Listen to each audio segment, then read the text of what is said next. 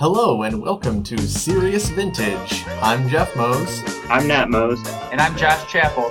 Today we're going to be talking about prison workshops, the upcoming Team Serious Open, the pros and cons of sanctioned magic, a short tangent on casual magicking, and finally, our serious eats, this time with Thurman's and Sandwich Punch.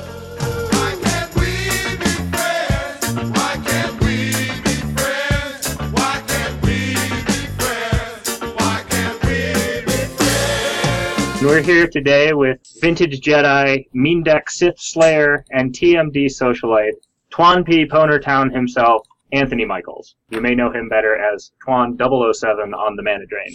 Hello, everybody.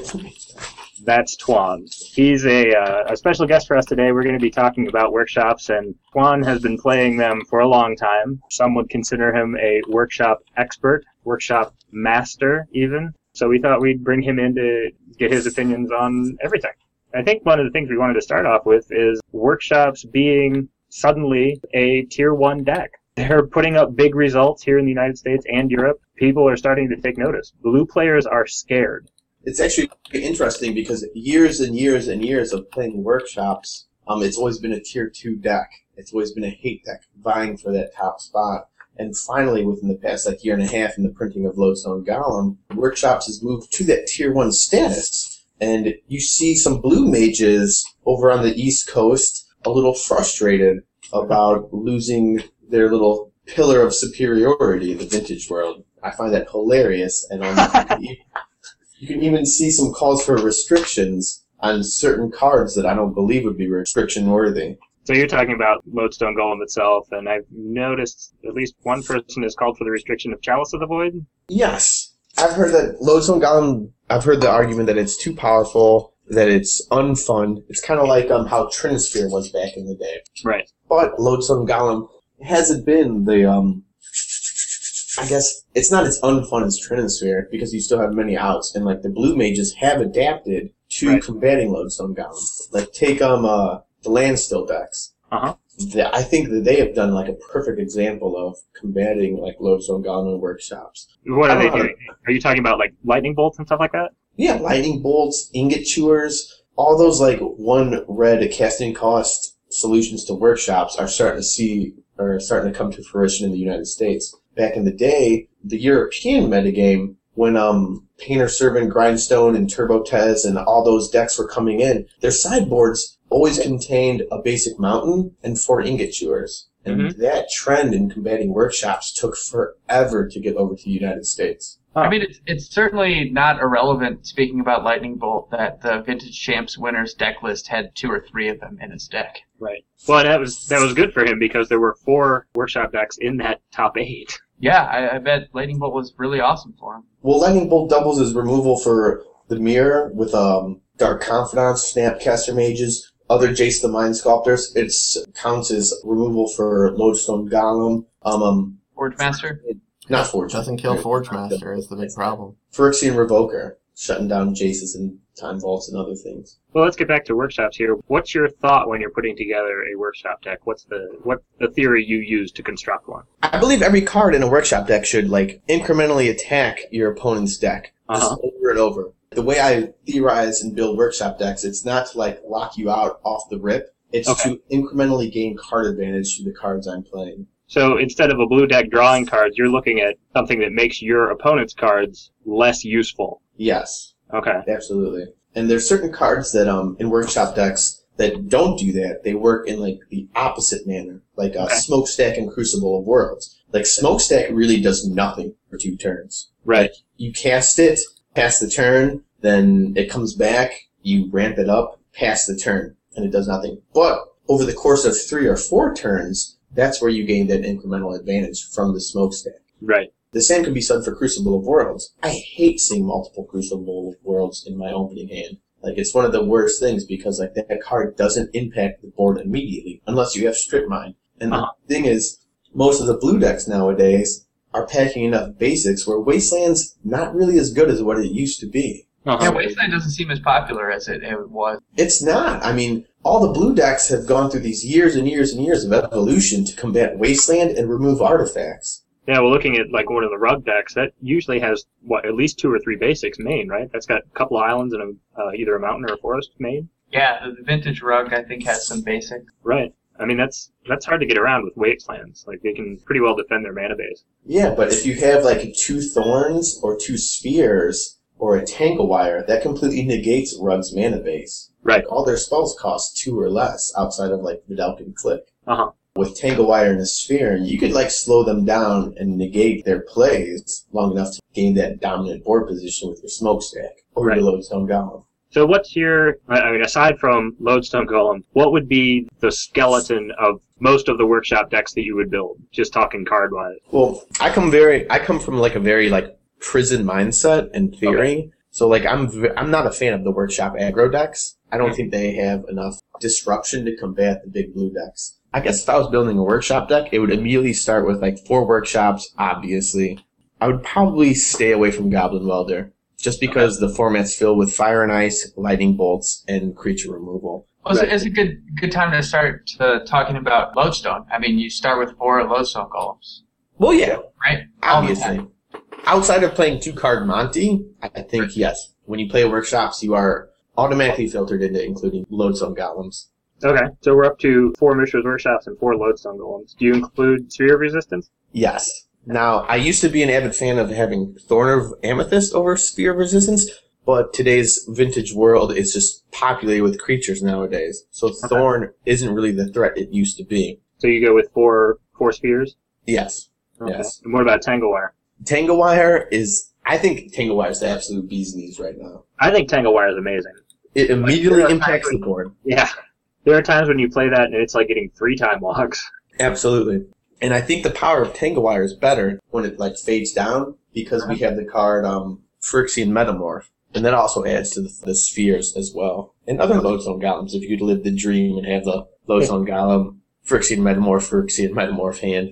Do you play 4 Metamorphs? Would you play 4 Metamorphs in most of the shop decks you play? I've been testing 4 Metamorphs, but I think I'm going to cut it down to 3. Because there have been multiple times where I've had 2+ Metamorphs in my hand, and I have not been able to lay down a threat, and that gives my opponent a window or an opportunity to come back in the game, and it's been devastating in testing. Pretty good answer to Tinker as well. It is a great answer to Tinker as like a stalemate, but it's not the best answer to Tinker. It's really awkward when your opponent puts down 2 Metamorphs against your 1 Blightsteel Colossus, because that's more than an answer. I've had that happen. Right. I have yet to live that dream. I've seen that dream lived. I've seen Mark Trogdon live that dream. Mark Trogdon lives all of the workshop dreams. He does. He is a workshop master. So what about Smokestack and Crucible? I immediately have 4 Smokestacks in every single workshop deck I play. Like, that card for me, yes. It has done more things than any other card in a workshop deck. I actually prefer Smokestack over Lodestone Golem. And I know I'm going to catch some flack for this. But you're still playing 4 of each then, right? Yeah. Right. I always come from like that long-term, grindy, I'm not trying to lock you out and kill you in 2 turns. I mean, ideally that would be the best, but my mindset is just like, I'm going to grind you out, we're going to play this long haul game, and I'm going to win this war of attrition. And Smokestack fits perfectly into that role for me. Interesting. Smokestack and Crucible go hand in hand, right? You playing Crucibles as well? Yeah, absolutely. And obviously, the theory with those is that you can sack lands to Smokestack and then replay them with Crucible. So really, you're not losing much while your opponent is growing farther and farther behind. Ideally, you just want to keep your stack at 1, and then you can sack your land and replay it with the Crucible. Right. And over the long term of the game, you're not going to lose any card advantage or anything or land. Right. But your opponent, they're going to feel the squeeze. They're not going to be able to come out of that unless they answer the Smokestack immediately. And the cool thing is, though, is if they try and blow up your Crucible of Worlds, which I've seen happen many of times when I've been playing, your deck can just drop permanents left and right, and your average blue deck cannot. So, sure, because they're playing spells that aren't permanents. Yeah, exactly. And so sometimes, like, inexperienced blue pilots will fall into that trap. That's one of the most rewarding things when they do that, and then you're like, this game is mine. What is the one spell that you want to see when you are playing against a workshop deck? You know what I mean? Force of Will in my opening hand. No, that's him to Turok. That's bad. But if it counters your 1 Lodestone Golem... Yeah, you could be sunk after that. I'm going to say the cards that I want to see are going to be Tinker, Sol Ring, Basic Island, and Hercule's Recall. I'm big. Yeah, Sol Ring is probably the best. Yeah, it's hard to deal with. I hate Sol Ring. Like when I'm playing workshops and it's like Island, Sol Ring, Go, I've already lost that game. Yep, because you have to play at least 2 spheres to catch up with that. Yeah. So that's why you play Revoker. Mox, Workshop, Revoker, Sphere of Resistance? Or Mox, Workshop, Thorn, Revoker. Workshop mulligans were described to me as when you look at your opening hand, you basically need to think like, is this good enough to win me the game? Do I have enough threats? I think that like when you look at a workshop hand, is you have to look at it, you have to look at your 7, and like that is correct. Like, are these 7 enough to win me the game? Because workshops don't have that ability to manipulate the library or draw extra cards like the big blue decks and other vintage decks. What you have in your opening hand is what you have, and you have to play those perfectly in order for you to gain the incremental card advantage against your opponent. That's where you could find like the really good workshop pilots versus the really bad workshop pilots. Well, I wouldn't say bad workshop pilots. I would just say inexperienced workshop pilots. It's the difference between watching like the Farinos versus some guy who just net decked a workshop deck. That would be me. Yeah. Those guys play not to like super lock your opponent out immediately. They play for the long game, like the game of attrition, and that's what a workshop deck is. It is a game of attrition. Like you're grinding your opponent out. It's not just a quick combo and like go to the next game. You have to play the long game nowadays. Right. So speaking of the opening hand, let's talk a little bit about Trinisphere. You're of the opinion that Trinisphere is no longer necessary in workshop builds. I'm going to catch a lot of flack for this, but yeah. No, I really am. Trinisphere, it's really awesome as a 4 of. Don't get me wrong. Like, I mean, it is amazing if you could have 4 and you can apply pressure. But as a 1 of, it doesn't stack with all your spheres. Suppose like your opening hand is a workshop, sphere, like whatever. And then the third card you draw is Trinisphere. That's a dead card. It doesn't stack, it doesn't add, it doesn't give you any incremental advantage in the matchup, like a sphere would, or like a chalice or something else. Yeah, I have to say that I'm actually on board with this. I haven't played Trinisphere in my workshop prism decks for a long time, simply because after turn 4, you're really not doing much with it. You have it on turn 1, it's awesome. Right, but it doesn't show up enough in your opening hand to matter. Right. Which I find interesting because BC, Blaine Christensen, he ran 1 at Worlds, and I wish I could talk to him and figure out what his thought was on Trinisphere, like how many times he saw that in his opener, or how many times he saw that like on turn 4 and top decked it and then cast it. Because he wasn't running any other spheres either, outside of like Lodestone Golem. For me to cut Trinisphere, I have to be playing all of the other spheres. Oh, yeah. Or a good number of them anyway. And, his deck didn't have the other spheres, so I feel like he was right in playing the Trinisphere. I don't know whether it's right or wrong to play the one Trinisphere. Like, right. I don't know how many times he saw it during Vintage World. Oh, sure. Yeah. So I think he only also ran, 3 smokestacks, too? Yeah, he did have 3 smokestacks. I really don't know, what his thought process was on that, or whether it was good or not, or whether, I'm in the right or wrong. I cut Trinisphere ages ago, and I've never looked back. You've never missed it? No, not at all. You have a threshold level of spheres that you want to play before you cut Trinisphere? You start with 4 Lodestones. Do you also have to play 4 spheres and then you cut Trinisphere? Or you play Lodestone and 4 spheres and 2 Thorns and then cut Trinisphere? Or anything like that?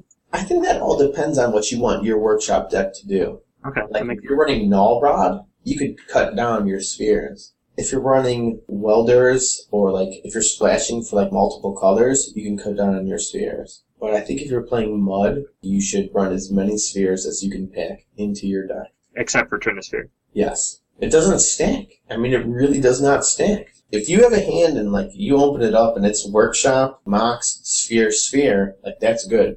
And you play that game out, your second card you draw is Trinisphere, you gain no advantage from that. Because your opponent's already, Trinisphere, technically, by the 2 spheres. Right. Because they're already paying extra for all of their spells, including ones that already cost 3. Yeah. Now, if Trinisphere stacked, oh my god, that would be bonkers. Workshop decks would be retarded. Well, it's interesting. I'm looking at the top 8 decks from Vintage Championships. There were 4 workshop decks in top 8. Only one was playing all 13 spheres. Greg Krager was playing 4 Lodestone Golem, 4 Sphere of Resistance, 4 Thorn of Amethyst, and 1 Trinisphere. Everyone else had cut at least one other sphere. No one had cut Trinisphere. Maybe Trinisphere is like a sacred cow.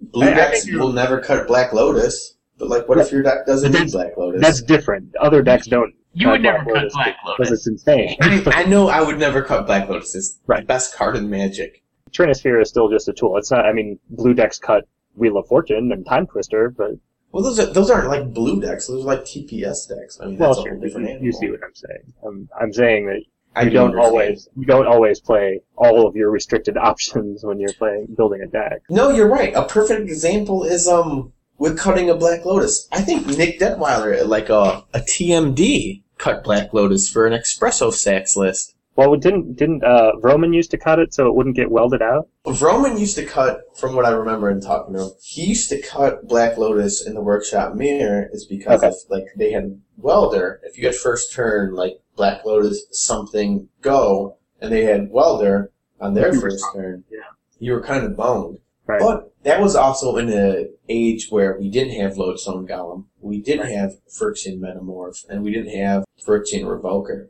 Right. So I'm looking at an Espresso Stacks list. John Jones, 3rd place, vintage prelims at Gen Con. No Black Lotus. That's at Gen Con. It might be because he didn't have one. No, he's got workshops. Well, yeah, but no, Detweiler, it was proxied at Waterbury, and he didn't have Black Lotus. He got I think 6. Man, this is getting pretty interesting. We can cut a whole bunch of cards from workshop lists. There you go. Dude, I cut Mana Vault and like ages ago. I haven't played Mana Vault in a long time either. I guess I play it in my Forge Master list.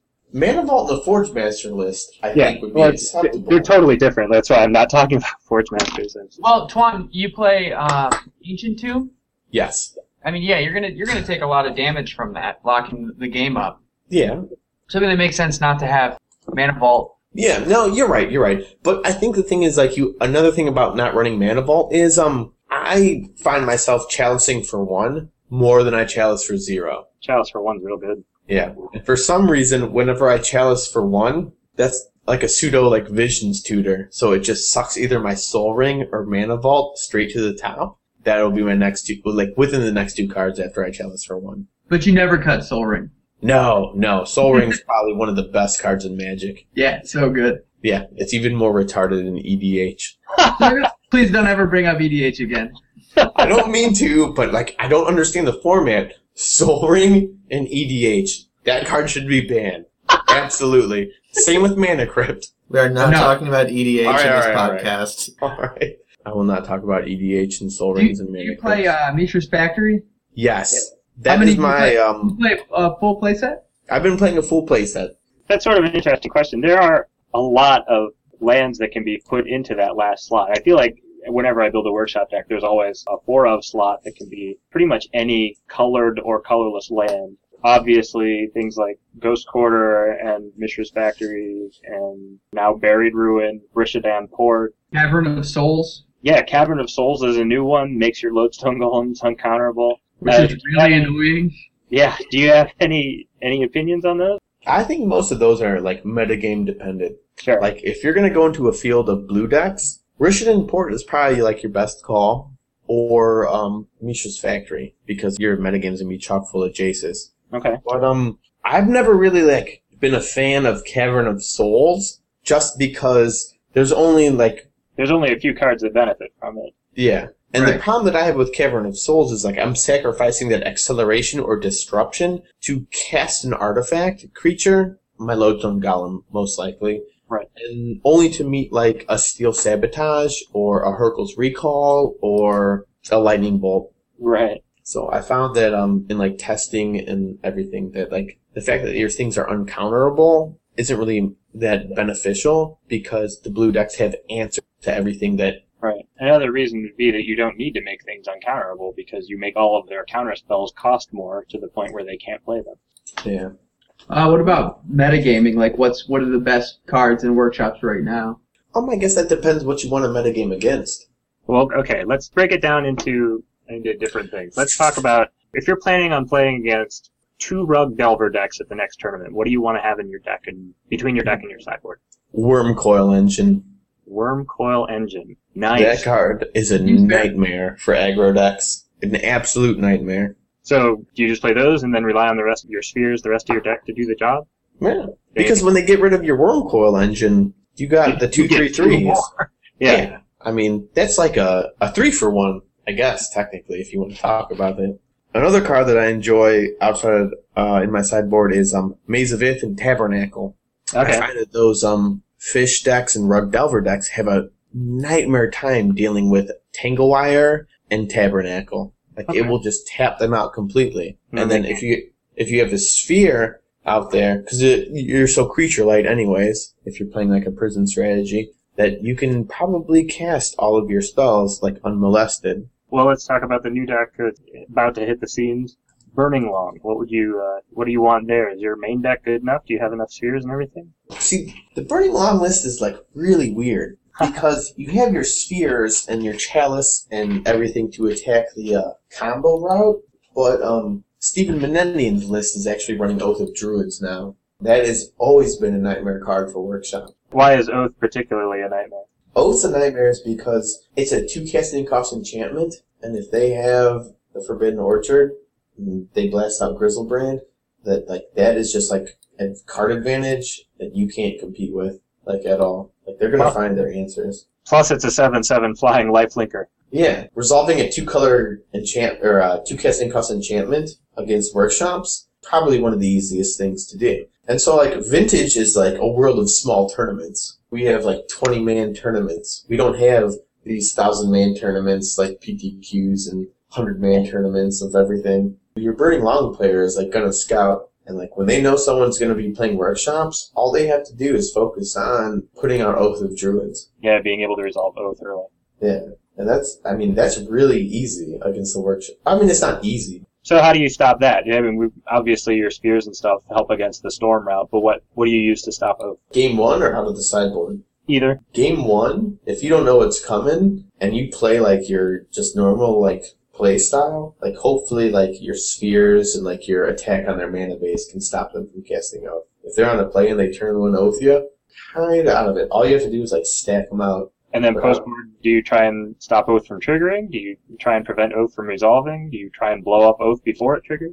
There's multiple things you could do. Like, you could use Witchbane Orb, you can use Ratchet Bombs if they're fast enough. At the TSO, I'm going to run this, I expect at least like 3 or 4 Burning Long lists there, just because it's the new flavor of the month. I'm going to be running Leyline of Sanctity in my board, because that negates both of those strategies outside of Empty the Wardens. Sure. That stops Oath because Oath targets. Correct. For those who don't know, the Oath enchantment trigger ability targets an opponent. So anything that stops targeting stops Oath. So I think Leyline of Sanctity, well, like, I'm going to be running Serum Potters in my main too, so. Okay, so you'll have an easy time finding that then. Hopefully. In theory, it should work out. Right.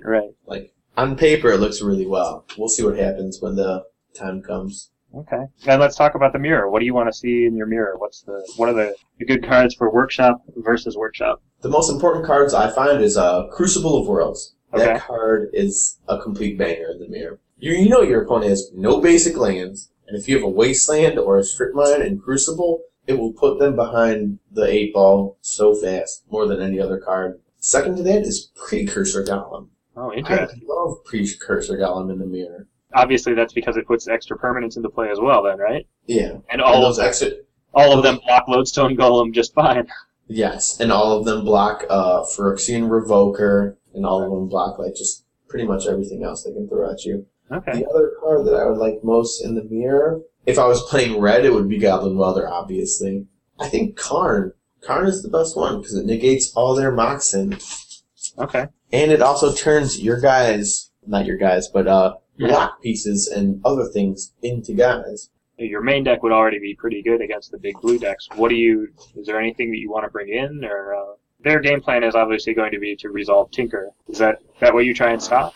I mean, you always want to stop Tinker. Sure. That's a really, really good threat that a blue deck could pop down. But like, I'm more afraid of Hurkyl's Recall, or like one spot removal, or Ancient Grudge than Tinker. Does that mean you would play Witchbane Orb and Leyline of Sanctity against them for the to stop Hercules? I guess that depends what I see game one. Sure. Like if I'm playing against a Rug Delver list, like I'm not gonna board Leyline of Sanctity just because like I already know like from like just past tournament experiences that they deal with spot removal and like countering your artifacts or like destroying them when they're on board.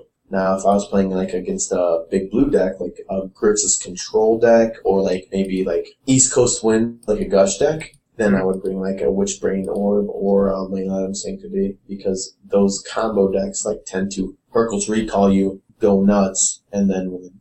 What about Dismember? Didn't you talk about Dismember in your sideboard? What do you bring that in against? Seems like a kind of a rare workshop removal spell. It gets rid of every single thing you want to get rid of in the mirror. No, I'm saying like Workshop doesn't have a lot of removal spells like that. Instant speed and spot removal. Yeah, that's relatively new. No, Dismember's great. It's unbelievable against like Tarmogoyfs, Delvers, Trigon Predators, like just stupid creatures that gain your opponent incremental advantage. Like I've dismembered like Dark Confidants before. Like I've taken the four damage, but in the long run, like that 1-for-1 when they're banking on Dark Confidant being a permanent and getting them card advantage. Well, Dark Confidant's going to draw them lands, which will eventually negate your spheres. Right. Correct. That's why I have no problem like bringing Dismember and like just smacking those right off the rip. And Yes, another thing about It's Dismember like one of is your best targets.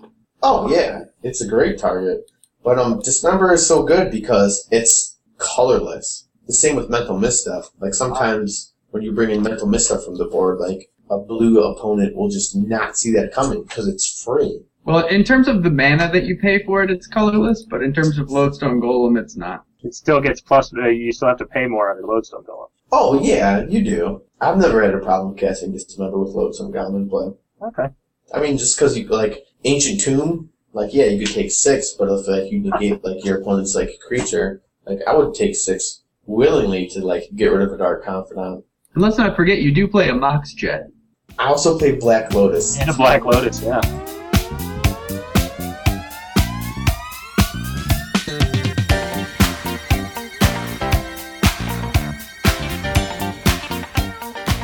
Yeah, I guess we'll move on to talk about the upcoming Team Serious Open. That's going to be Sunday, October 20th in Columbus, Ohio. You know, what do you, I think Tuan and I are the only ones playing in that tournament. Tuan, do you have any predictions of what you're going to see there, and any thoughts on what you're going to play to try and combat that? I do have a little metagame prediction. Well, in Columbus and combating with SCG Indianapolis, I'm probably going to expect about like 20 to 23 people. Because I know we have 15 people confirmed already.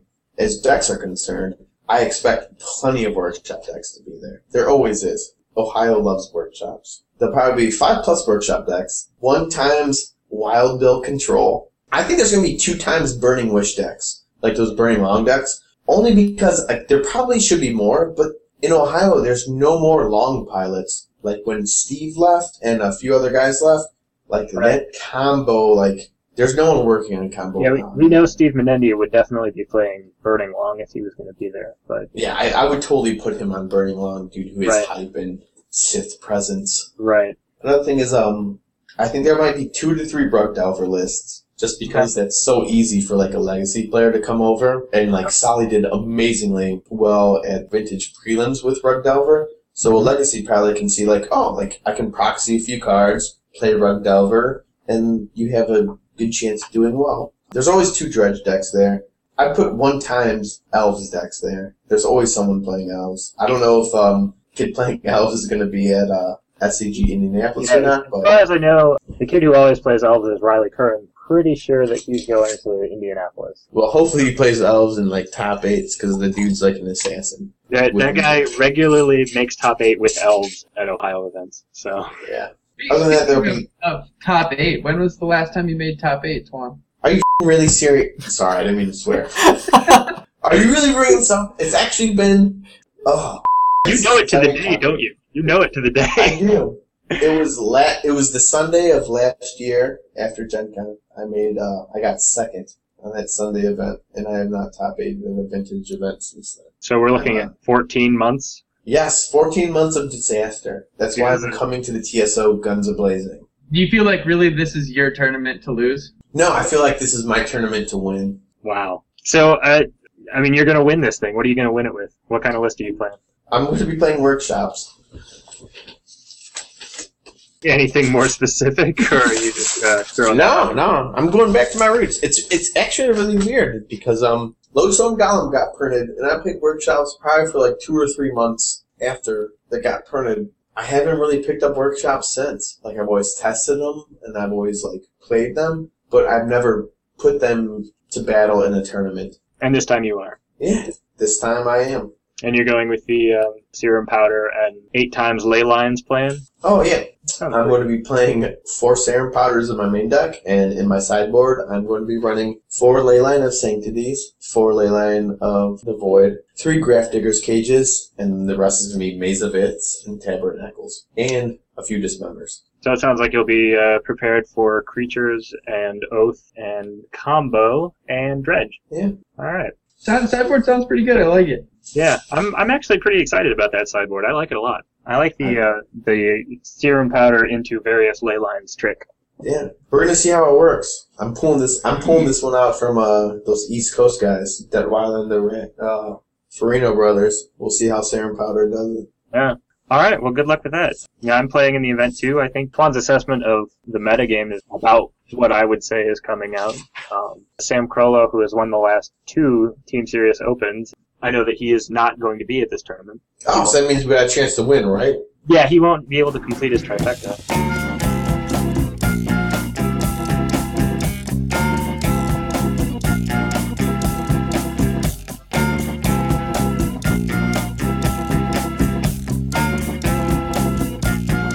I'm not going to go to the Team Serious Open, but I have a pretty good excuse because I actually live in Denver, and I don't know who's going to listen to this, but if anyone is in this area and plays Vintage, there's weekly sanctioned Vintage tournaments at Black Gold. It's usually pretty fun, but 8 to 12 people usually show up, and playing sanctioned Vintage is pretty sweet. So there's my plug because I'm not going to be at the Team Serious Open. Do you get to go to Thurman's afterwards? I don't.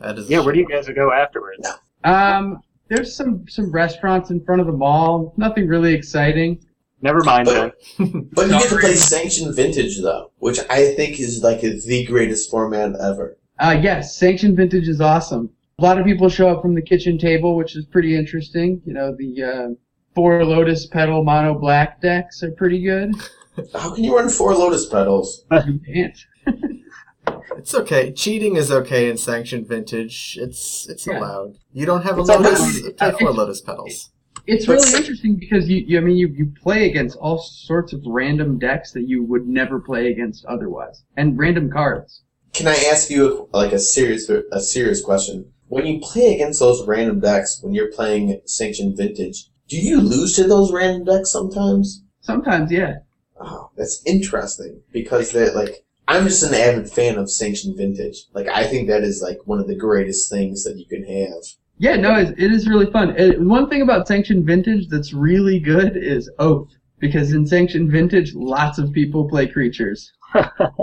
And their creatures are not as good as your Oath targets. I think in general, you can lose to random decks because decks in Vintage exist to counter other Vintage decks, and when you get something totally out of left field, sure you have a lot of power, but you just don't have the appropriate tools to face off against whatever random crap they're bringing out against you. Right, I mean, you want to counter a Tinker or a Time Vault, not a Carapace Forger.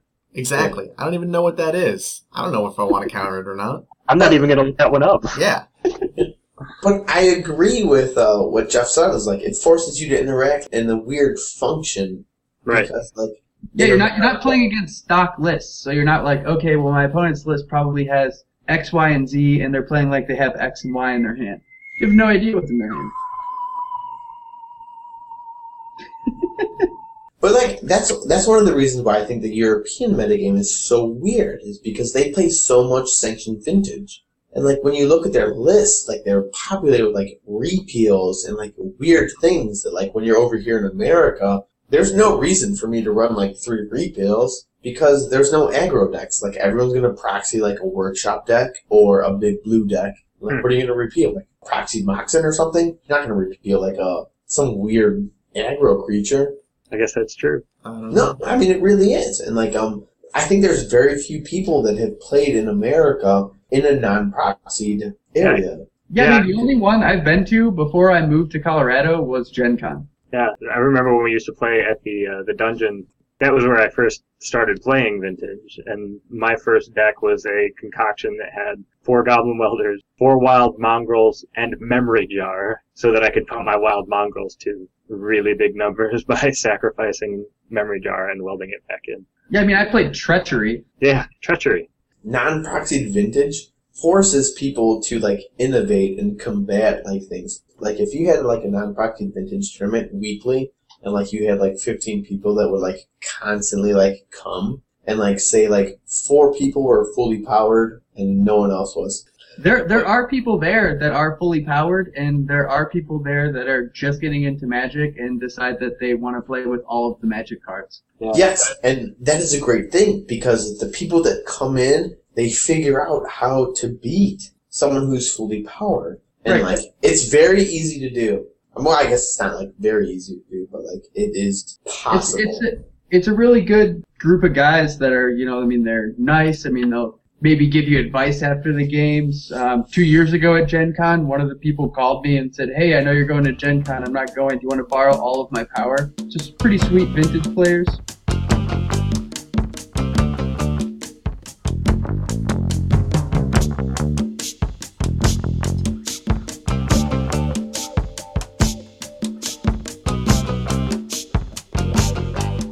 Well, I mean, the Vintage community is like way nicer than like any other like Magic community out there, outside of maybe EDH.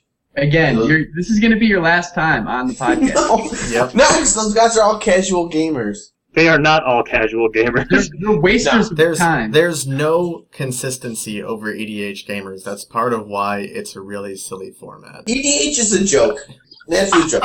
You take a tournament caliber player, put them in the EDH format, and they're going to smoke every single casual mage out there.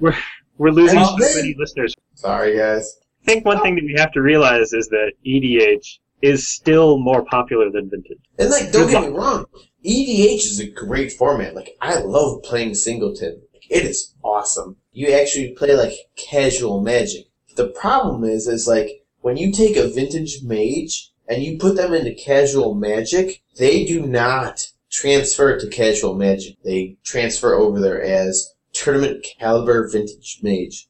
Yeah, no, I agree. I mean, built this the is EDH this is the same thing, because like it's sort of like when we harken back to our kitchen table days and we talk about how much fun it was to just like build massive armies and just sit there and behind them, and that was like fun at the time. But you can't go back to that, because once you've played competitive Magic, especially Vintage, you can no longer not play to win.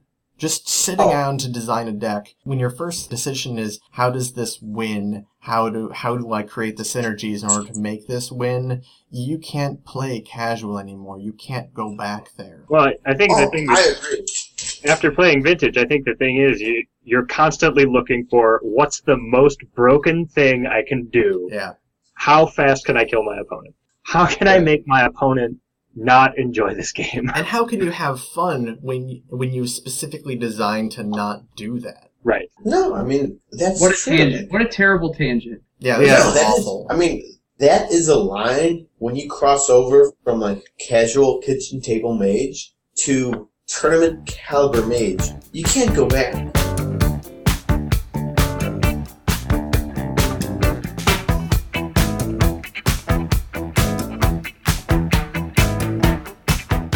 Okay, so we're done playing Magic at Comic Town in Columbus. What are we going to do?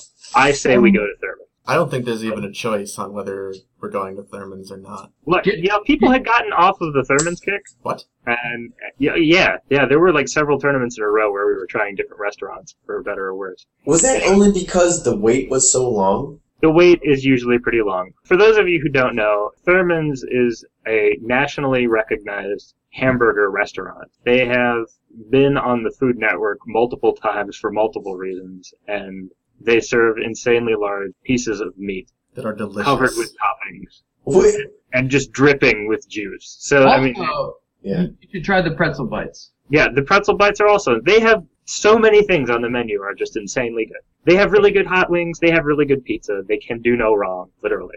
I think there have been a few people who've spoken up recently and said that all we hear about when we talk about Columbus tournaments is going to Thurman's, and we've never been. So I'm pretty sure that we're going to be taking a large group to Thurman's on Sunday afternoon. I think we'll be taking at least 12 plus. I agree. I think that the turnout at Thurman's could be larger than the turnout at the tournament itself. Thurman's is probably way more rewarding than playing vintage.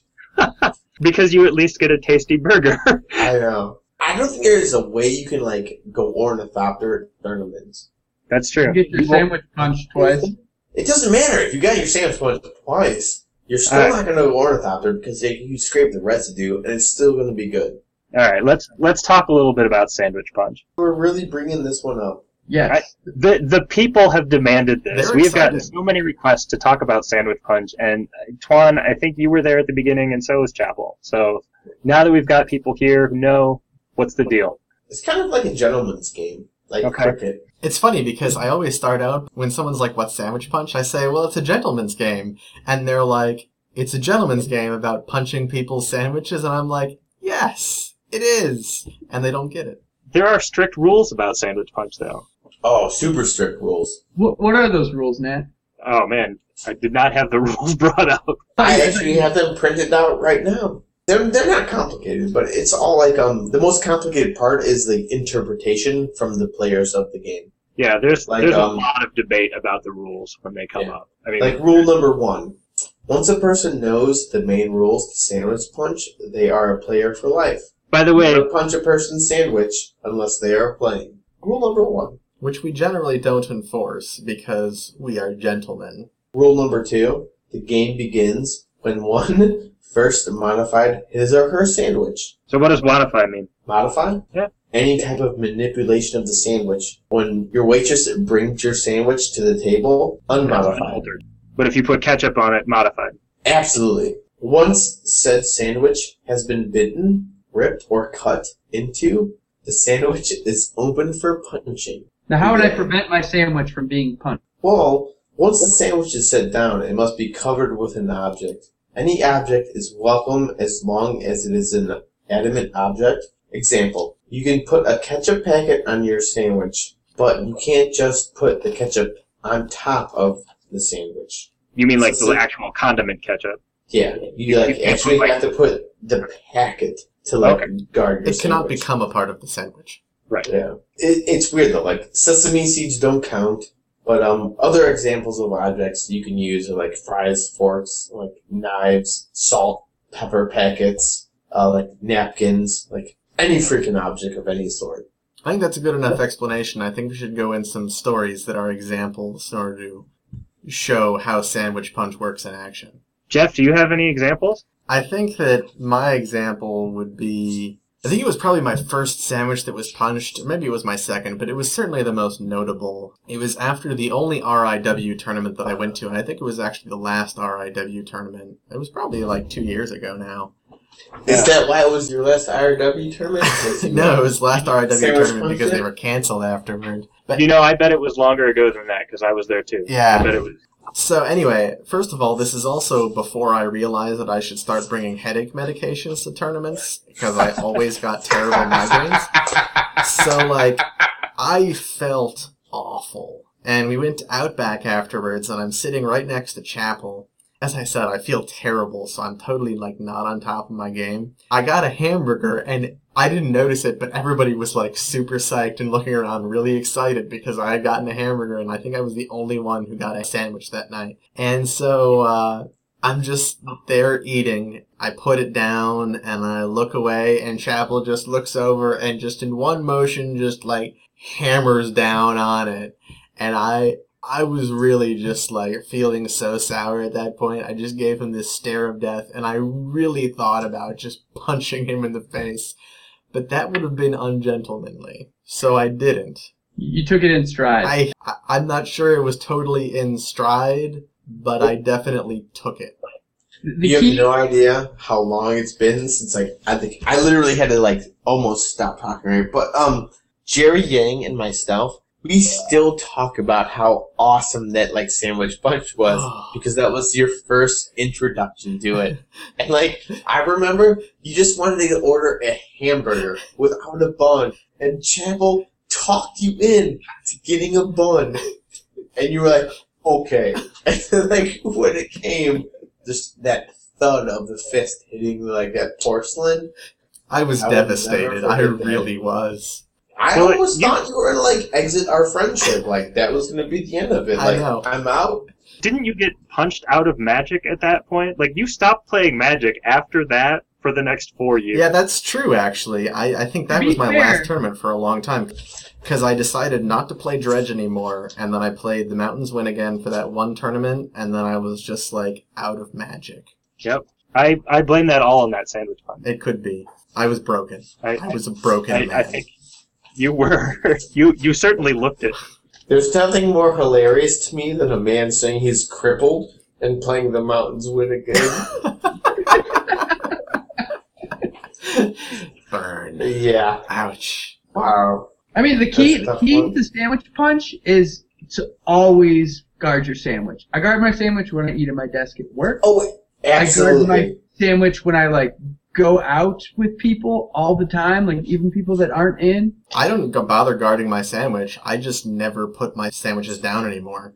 That's my tactic as well. Yeah, I just never. No, it's a great strategy. It's very rare for me to actually put a sandwich down. And once you get into the habit, it's not even like you have to remember it. It's just like you just one hand on the sandwich all the time. No, I agree. And there has been people that I've punished beyond all belief that have not followed that mentality. So tell us about some. Rather than rambling on forever, I'll give you guys two like awesome sandwich punch examples that I've lived through. One day, we were all testing at Caribou. Oliver and G and myself, after testing like a awesome like super like gauntlet of vintage, like what are you doing? Like we're like, well, let's go to the strip club. So we went to Lido's. So Oliver got us in, and everything was great. And we were sitting at the bar just drinking, and for some god-awful reason, he ordered a sandwich. We were surrounded by strippers. Like, when that sandwich got delivered to us, he took a magnificent bite of it. Like, I don't know what stripper food tastes like or whatnot, but like, I just imagine it being awful. But he loved every minute of it. So, took a bite, put it down, and then he went to talk to this girl who wanted to, like, give him a lap dance. And, like, as soon as that happened, I just reached over and just rocked his sandwich into the next millennium. And then after that... Did he get a lap dance? Oh, actually, G, Oliver, and myself, we all got lap dances after that because they were so impressed, like, that we were such savages. Did G pay for them all? No, we got them all for free after that one. Wow, that's impressive. I know, but apparently, like, if you play Sandwich Punch in your strip club, they love it. So what's your second story? Oh, the second story is, I used to date this girl. We really connected and everything, and, like, our families were, like, super tight. It was a Thanksgiving. She just got introduced to Sandwich Punch. And she was like, haha, that's funny, like, hilarious game. So, we were just hanging out, like, in her parents' kitchen or whatnot, and it was probably, like, 1 a.m. Probably a little bit later if we got home from the bar or whatnot. She was, like, super hungry, and she's like, I'm gonna make this, like, a wicked Hot Pocket. And I'm like, oh, yeah, it sounds great. Like, hot ham and cheese, like, whatever you want. Like, do it up. She popped that in the microwave. And all her parents were out, like, we were just, like, BSing and talking, because it was the holidays. Then, like, little buzzer banged, and then, she's like, oh, this is great. She pulled it out, put it on a little, like, paper plate, and then she took that one bite, and she knew she was in Sandwich Punch. She did. But she took that one bite, like, she laid that on the counter. And I had that moment in time where, like, I was surrounded by her parents. There might have been a grandparent there, who knows. But, you know, I had to take this opportunity, so I don't care. So, she set her little Hot Pocket of, like, hot ham and cheese down on the table. And, like, I just punched the out of that thing. Blue cheese and ham all over. Now, why is a Hot Pocket punchable? Yeah, a Hot Pocket is not a sandwich. Are you rules warring me right now? Yeah. No, I'm asking you. Like, a Hot Pocket does not seem like it should be punched. It's a sandwich. What makes it punchable? It is a Hot Pocket sandwich. It's a sandwich on the container. Exactly. Labeled a sandwich by sandwich experts. Which makes it a sandwich, regardless of what it might be. Right. Like ice cream sandwiches. Punchable. Or Oreo sandwich cookies. Android phones that run ice cream sandwich as their operating system. Anyway. Juan, were her parents in on Sandwich Punch as well? No. Are they now? Yes. Nice! And I think that's the thing. Sandwich Punch really does bring people together. No, it's a great game. It is. I used to live with a kid when I lived in Breckenridge that I introduced a Sandwich Punch. He does not play Magic, but he was very bad at it. Still is, to the point where it's not even fun to punch a sandwich. However, he has threatened to fight me if I punch a sandwich again because one occasion he made 2 sandwiches, took one bite out of one sandwich, set it on top of the other one, and then walked away. And on another instance, he was laying on the couch eating a sandwich, and he had one bite left, and he was watching TV, and for whatever reason, he set it in his crotch area. So he's really bad at Sandwich Punch. So you're saying that there are some times where Sandwich Punch results in collateral damage? Yes, I can agree with that one. I mean, if you go to a bar and you order a burger and fries, what do you get it in? You get it in a basket. So if someone takes a bite of their burger and they're in and sets their burger on the edge of the basket, you end up launching fries like 4 or 5 seats down the bar. All in good fun. So let me ask, what do other people say when they see you playing Sandwich Punch? Obviously, things went very well in the strip club, but I mean, okay, if you launch someone's fries 5 feet down the bar, what do other people say? It really depends on the amount of ketchup that goes with the fries. I see. But I mean, for the most part, they think it's funny and they're intrigued why we're punching each other's sandwich. I can agree with that one. It's like, when you punch someone's sandwich and, like, it hits the fan, like, that brings people in. They want to know what's going on. Especially at a restaurant, because it makes a really loud noise of ice cubes clinking in glasses and silverware banging against plates. Oh, absolutely. This is part of the spectacle. And the finer the restaurant, the classier the clinking. True. It's true. Well, I hope we get to see some good Sandwich Punches at Thurman's this weekend. No, that's the problem with Sandwich Punch. It's like, when people are in the know, they know. And, like, someone always brings it up. Yeah, you can't bring it up. I don't know. I mean, like, there are a lot of people who are totally in. Like, everyone has a story about punching Steve Menendian's sandwich. Well, because he's always in, and, like, he always complains, but, like, he never guards. Steve Menendian is really bad at Sandwich Punch. Yeah, exactly. He's good at vintage, but bad at Sandwich Punch. I remember one time we were all, where were we? I think it must have been a hotel room for a Star City Columbus Power Night event, or a Star City Chicago Power Night event, rather. We had just gotten in, it was late, and Steve ordered, like, a big Italian sandwich from a pizza place, along with other people getting pizzas and stuff. And so he's, like, eating this giant sub on the floor. Other people are sitting around eating pizza, and he sets it down and starts talking about vintage, and people start looking at me like, is he in? And I have to say yes. And he realizes what's going on just a bit too late, as his sandwich just gets demolished, and he's forced to eat it because he only has the one sandwich to go with, and he's hungry. So even the great ones fall to Sandwich Punch. One of the essential parts of Sandwich Punch is the shame of having to eat the punched sandwich because you're just that hungry, or it tastes that good. You're just sort of like picking up the fisted remains of your food, eating it any way you possibly can at that point. Yeah, with a fork and a knife, and you call it a casserole.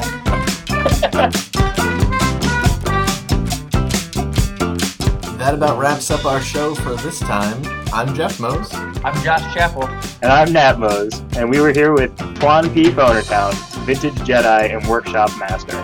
Hope you'll join us next time for more serious vintage. Take a little trip, take a little trip, take a little trip and see.